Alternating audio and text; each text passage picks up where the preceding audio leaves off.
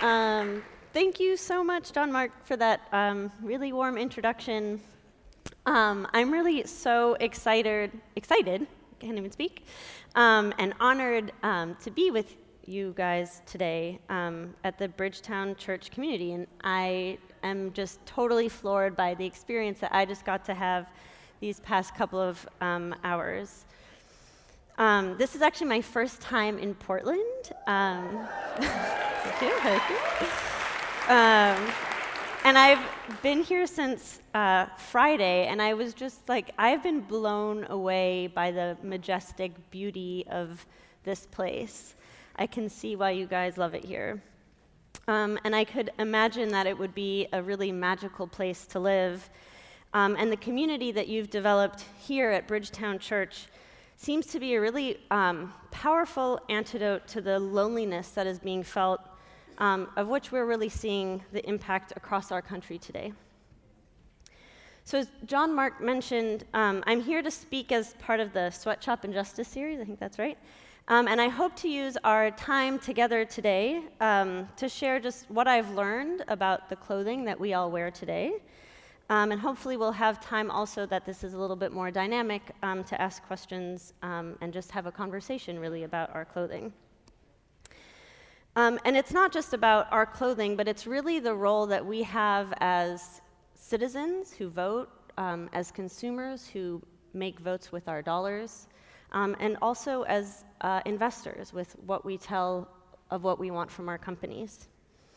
And first I'm going to cover the problem, and it's shocking and it's bad, but I don't want anybody to get discouraged, because I think the best part and the part that I really want to focus on is that there is so much that we can do to solve this problem. It's not something that's out there, it's really something that we each as individuals have the power really to control. And it's also not about making a sacrifice. It's about finding what you love. It's about finding your own sense of style and going with that. So first, to talk about the problem. So scientists have been warning us about pollution. They've been talking about how it's wreaking havoc on our planet. They're talking about how our current systems are starving our soil of nutrients and are destroying our precious fresh water sources. Our ice caps are melting and threatening not just the polar bears we see in those ads, but our own coastal cities. In Oregon, climate change threat includes erosion and flooding on the coast, an increase in wildfires in the Cascades, and decreased snow peak in eastern Oregon, which could lead to warming streams and rivers that could limit the range of fish species like salmon and trout.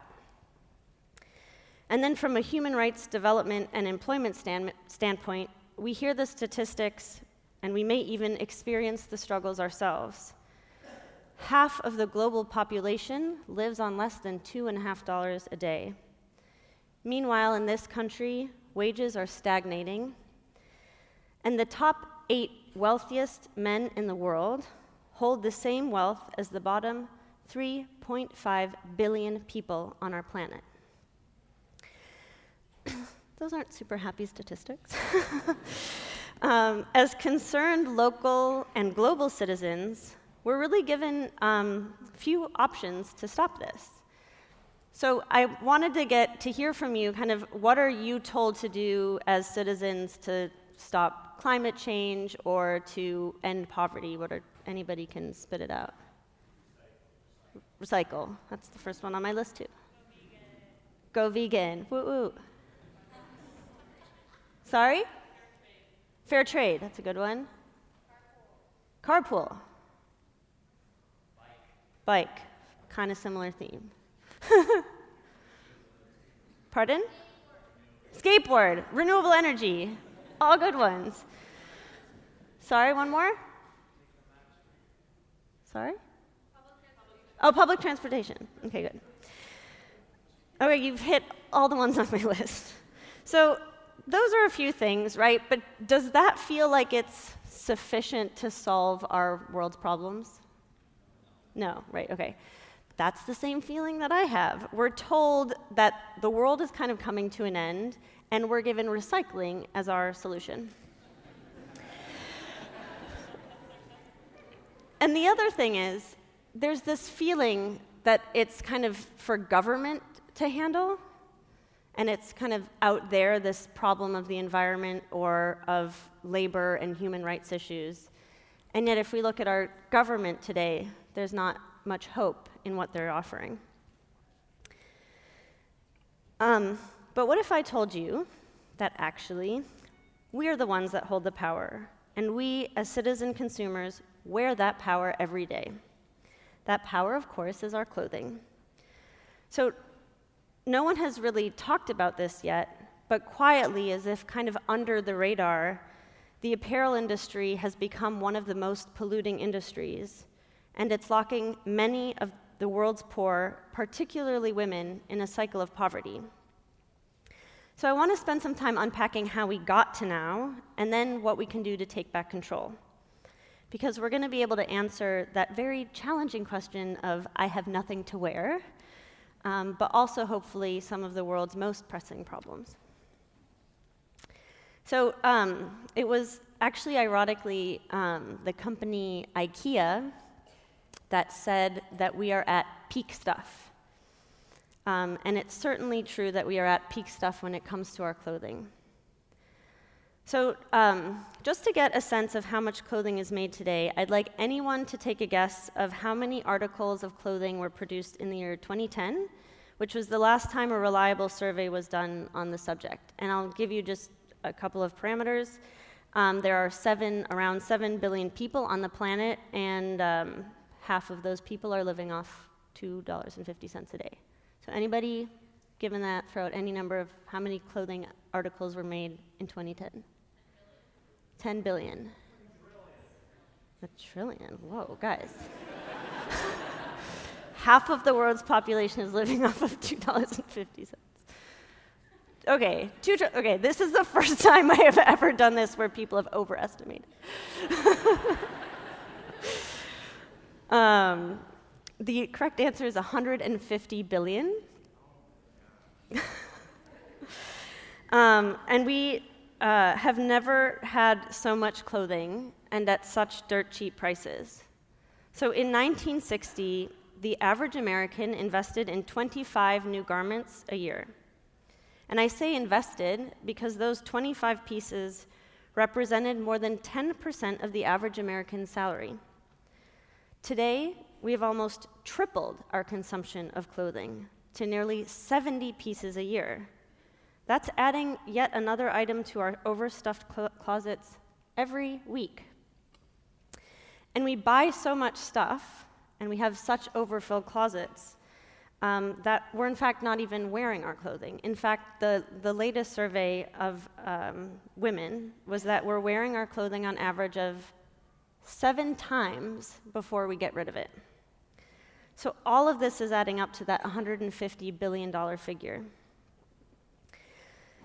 But this kind of dramatic increase in stuff didn't just happen out of the blue. We didn't just one day say, like, I want a whole bunch of stuff of really low quality. It's not organic to human nature to want to shop that way. And in fact, it has been entirely externally manufactured, this idea of us, the US, as the consumers. So to understand this, we need to go back to the Mad Men era of the 1950s. Has anybody watched that show? Okay, cool. You're allowed to watch that one, right?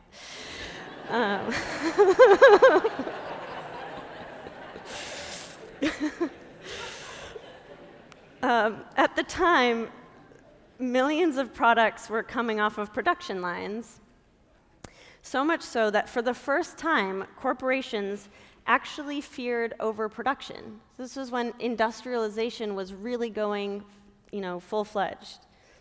Just to give a little sense of this, production between 1860 and 1920 increased by 12 to 14 times in the US, while the population only increased 3 times. So there was a concern by corporations that they had come to a point where production lines were pumping out too much stuff, and that people had enough goods, and they were just going to stop buying it.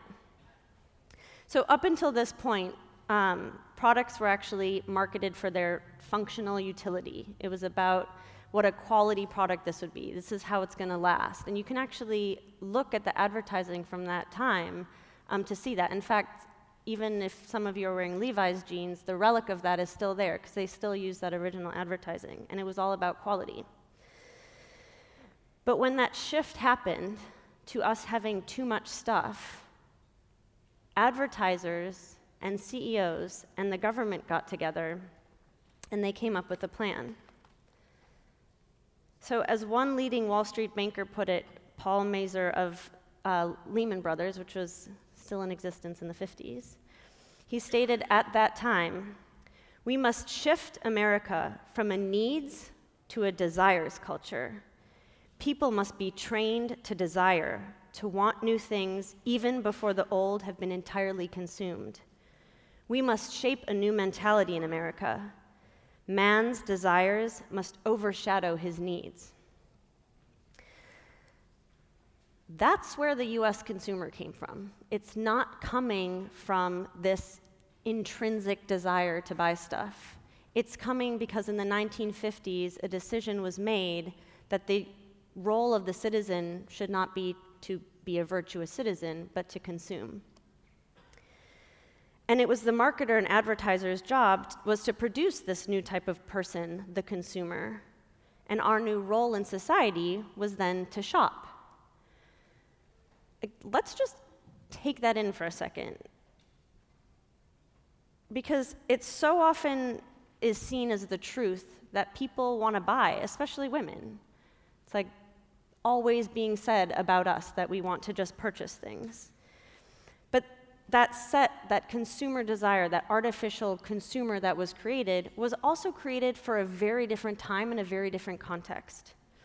Because back in those days, the clothing that Americans wore supported well-paid American jobs. In the 1960s, 95% of the clothing that Americans wore was actually American-made. In the 1990s, 50% of the clothing that Americans wore was American-made. And today, it is less than 2% of the clothing that we wear is American-made. So I just want to pause here for a little bit. Does anybody know where the clothing that they're wearing right now, without looking at their tags, where it's made? China, Asia, not all at once. This is Taiwan. This is entirely indecipherable. Any other grumblings that I could possibly hear? Oregon. Nice. Okay, we're all wearing clothes, so everybody else has to take guesses. Italy? Southeast Asia. Cambodia. Okay. Now, did any of you know that, or are we just guessing? Guessing. Okay. So I want you guys to actually take a look right now and note where your things are made. You can ask a friend. Nice! Just great.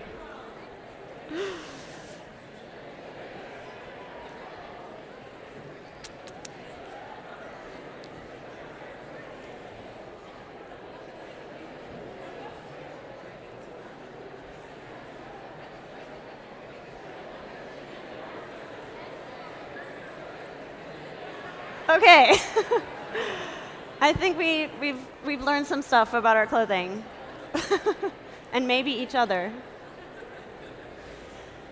Okay, would anybody, a brave soul, like to now call out where their clothing is actually made? Oh, wow, that was resounding. Vietnam. Bangladesh. Egypt, interesting, must be cotton. Pardon? England? Canada. Go Canada. Okay, so some of you mentioned the countries where production is being moved to those places where clothing really could be made the cheapest. And vast marketing dollars were spent to convince us, the American consumer, to buy lower quality products. So our consumer spending was no longer to support well-paying jobs. It has gone to support the well-paid CEOs and the owners of the companies that could sell us the most product. In fact, of the 20 wealthiest people on the Forbes billionaire list, 8 have made their money from clothing. That's 40% of the 20 wealthiest people in the world. Meanwhile, the average salary for a garment worker in one of the most significant apparel producers globally today, Bangladesh, is about $60 a month. The shift from few quality clothes and a style that we felt in control over to today, where we are throwing out over 70 pounds of clothing and have lost our own sense of style, has been pushed on us most insistently from the creators of fast fashion. How many of you have heard that term? Okay, cool. Nice.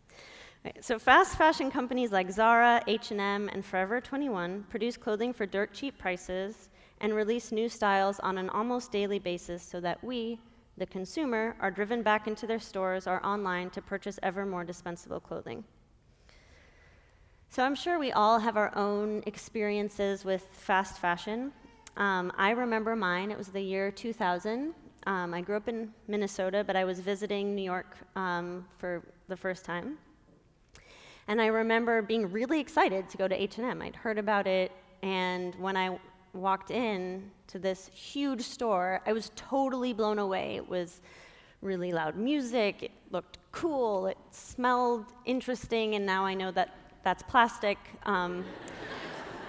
But that smell was enticing, and the whole thing, I was just like, kind of mesmerized. And I walked out of that store with bags and bags of clothing. And I could do that because it was all just so cheap.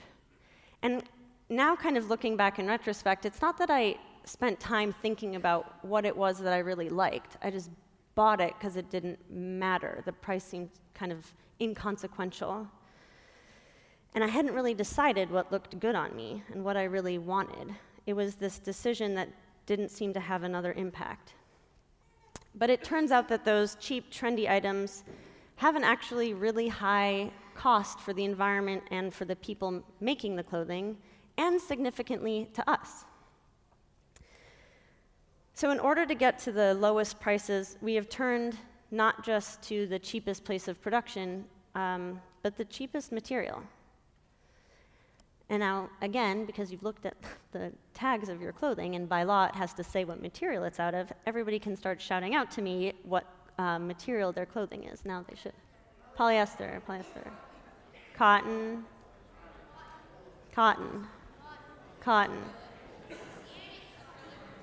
Organic cotton.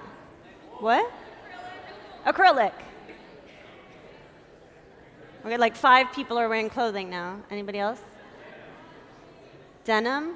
That's cotton, I think, normally. Wool. Spandex. Polyethylene. It's also polyester. Acrylic.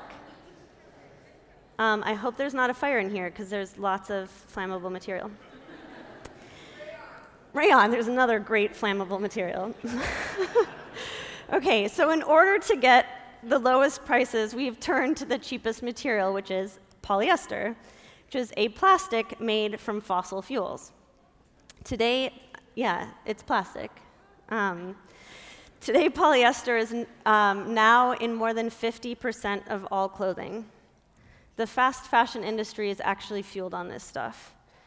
So it was in the year 2000 when I had my H&M experience, and it was that first year that H&M first opened in the US. And polyester has gone from being inconsequential that year to today where it's over 50% of our clothing and expected to just skyrocket from here. But polyester turns out to be problematic for about 4 primary reasons. So first is polyester is non-biodegradable. What that means is every bit of polyester that has ever been produced is still with us on the planet. Second, and this is new and kind of devastating science, is that when we wash our polyester clothing, thousands of microfibers are shedding from the washing machine and going into our oceans. And in fact, the surveys that are coming out, there was one out of Seattle, they were looking at the fish sold in the markets, and 1 out of every 4 fish in the markets actually had this polyester. So we're not only wearing polyester, we're actually eating it. Third, have you ever noticed that you sweat more recently? That's not just a feeling. Unlike natural materials, which are breathable, polyester is not breathable. So when you sweat, your body just keeps all that heat in, and you're sweating more. And finally, polyester requires enormous amounts of energy to manufacture, especially in comparison with all other natural fibers. And when we think about apparel's role in global warming, we also have to think that polyester, even recycled polyester, is more energy intensive to produce than any of the other natural fibers. So it's not just how much clothing we have and what it's being made out of. There's also this compounded environmental impact in where our clothing is being manufactured, because these already toxic clothes are being manufactured in countries plugged into the most polluting energy grids. And this is something that's really not thought a lot about. So consider China, which is pretty much resounding where most people's clothing was coming from. It's the country where we now import the most clothing from. I think the statistic is about 40% of our clothes that Americans wear is made in China. But consider what their energy supply is, because basically when we purchase a product from a different country, we're purchasing the energy supply that they use. So we can think of the solar panels that we're going to put up on our own buildings, but if we're buying product from countries that are using energy sources like coal, which China does, we're buying basically their pollution. So in China, currently 75% of their power grid is generated from coal. And in the US, and we certainly don't have the greenest electric grid, 33% of our power is coal generated. So as a result of the increase in production of clothing made out of energy-intensive materials from the world's dirtiest energy grids, the apparel industry now accounts for 10% of the world's total carbon footprint. Putting that into perspective, that's 5 times more polluting than all of the world's flight travel. And there's something about clothing that we kind of dismiss, I think maybe because it's considered girly or insignificant.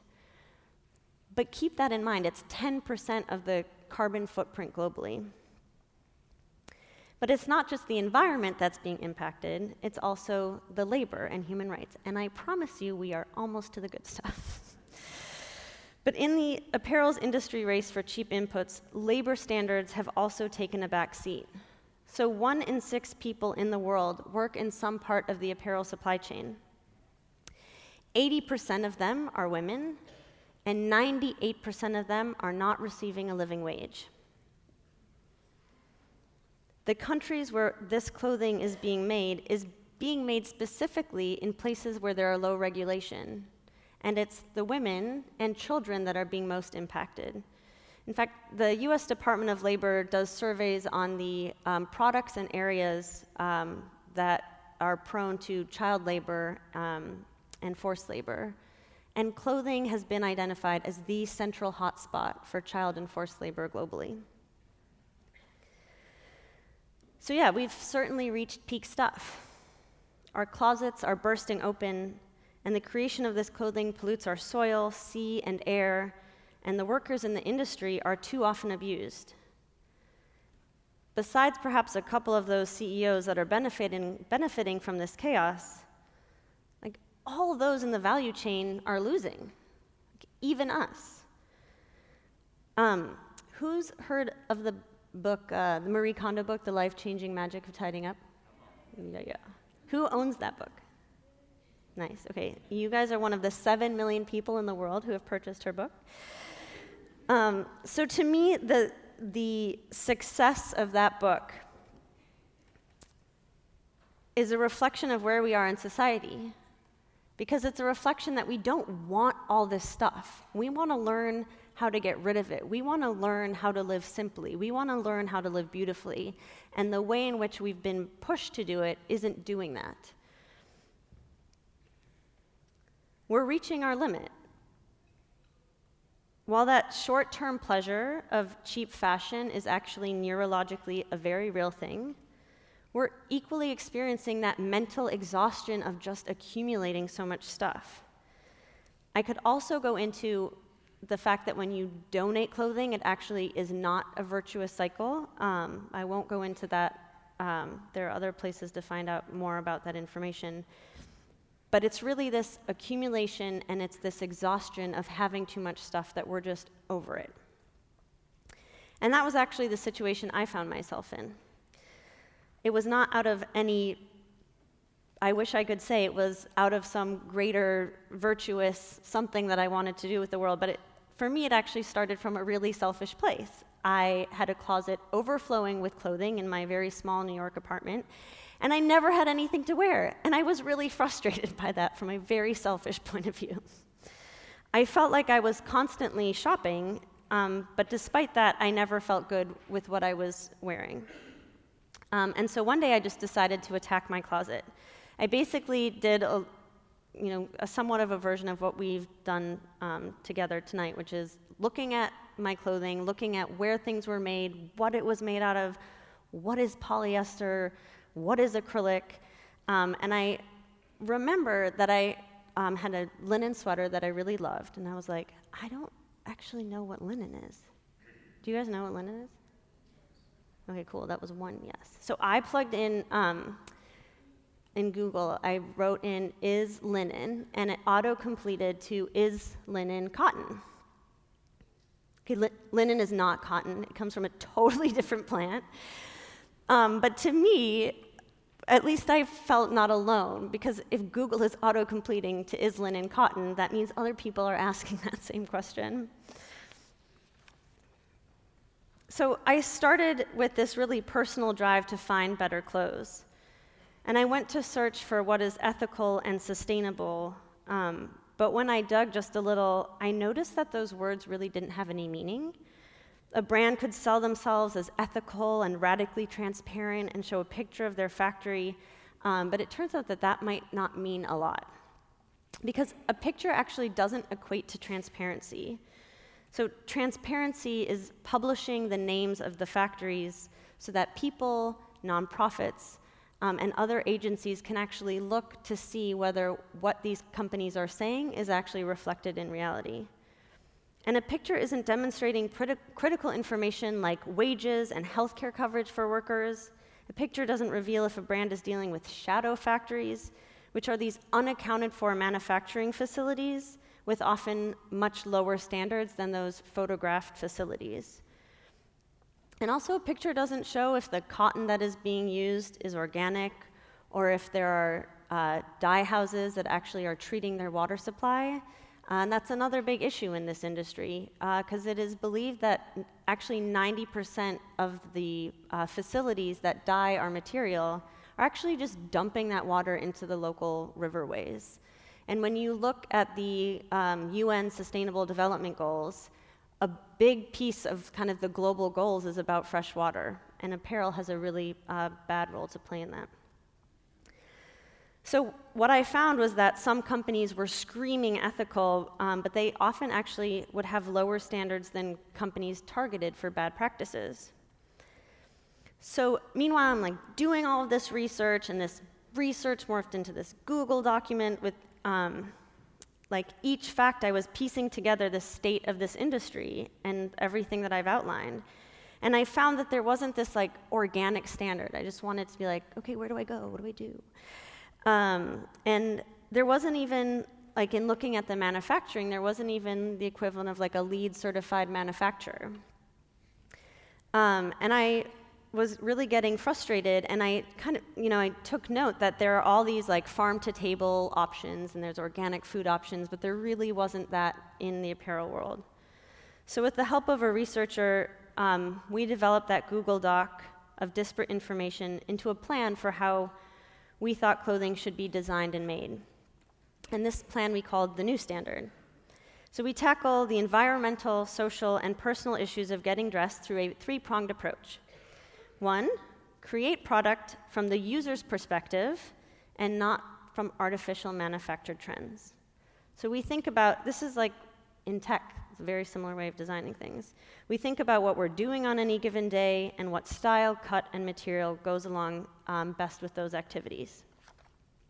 2, we're only using the highest quality material, natural materials like linen, wool, alpaca, organic cotton, and silk. And we specifically mention organic cotton because cotton is actually the 4th largest pesticide-consuming crop. And in a world in which 90% of companies do not know the origins of their raw material, we're working directly with the farm. In fact, one of our ranches is in Oregon with our wool. It comes from Oregon. And in that way, we ensure that harmful chemicals do not make it into our clothes or our water supply. And then finally, we're doing all of our production locally, and in this way, at the scale of our company, we can walk in and out of our factory and really have confidence in the conditions that are being set there.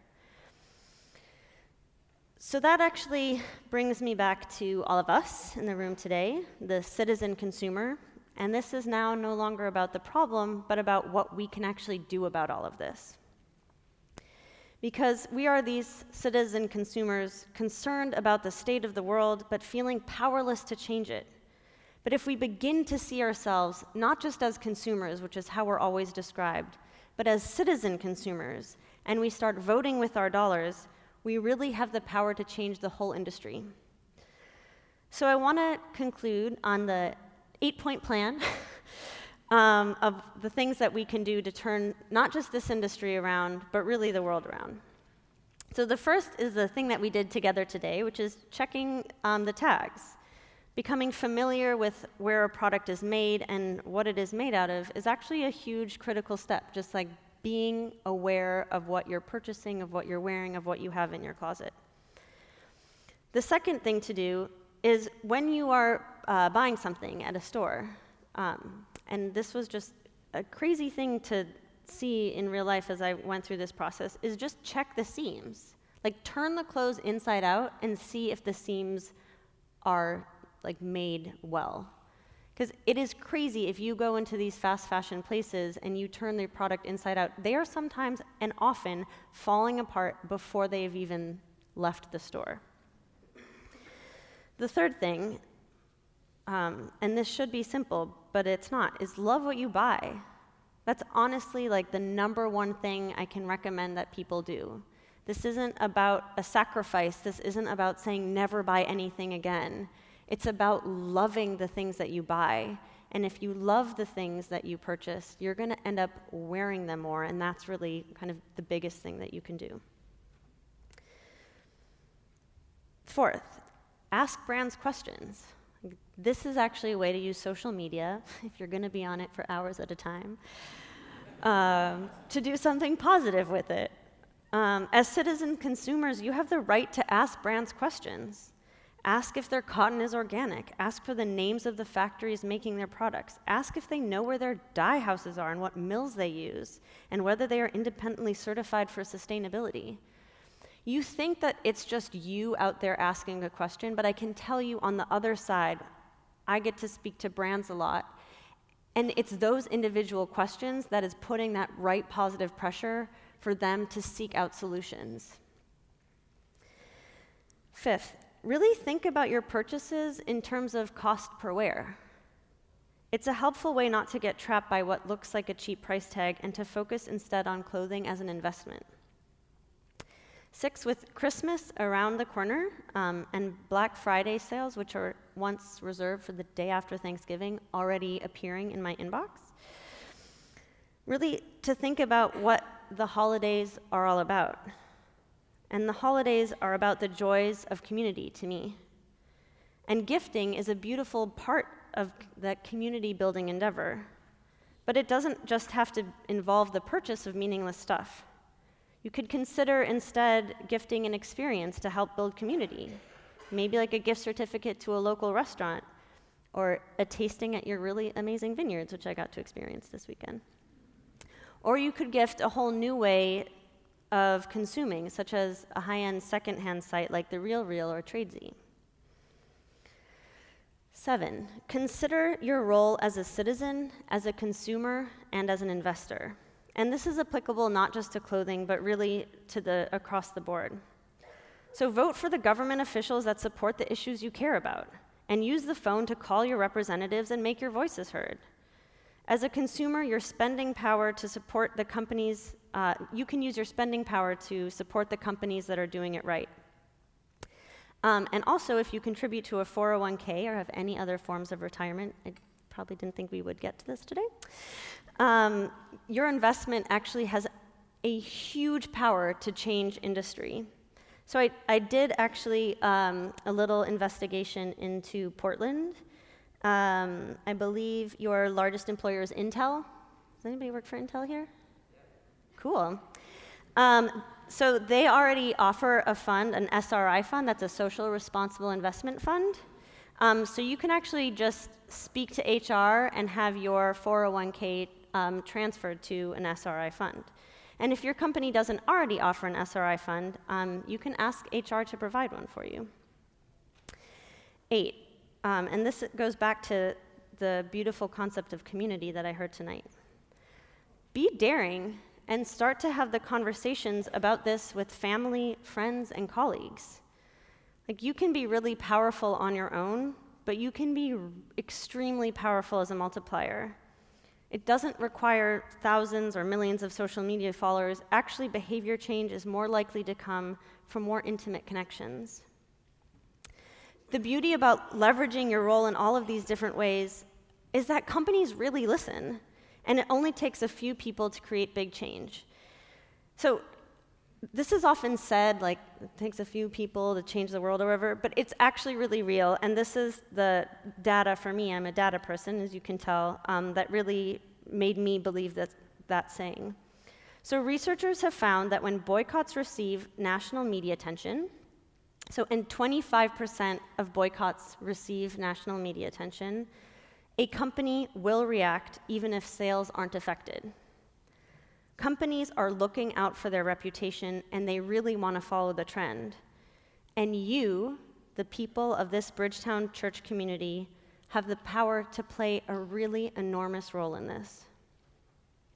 This chaotic, polluting, and unjust system really is entirely in our hands to control.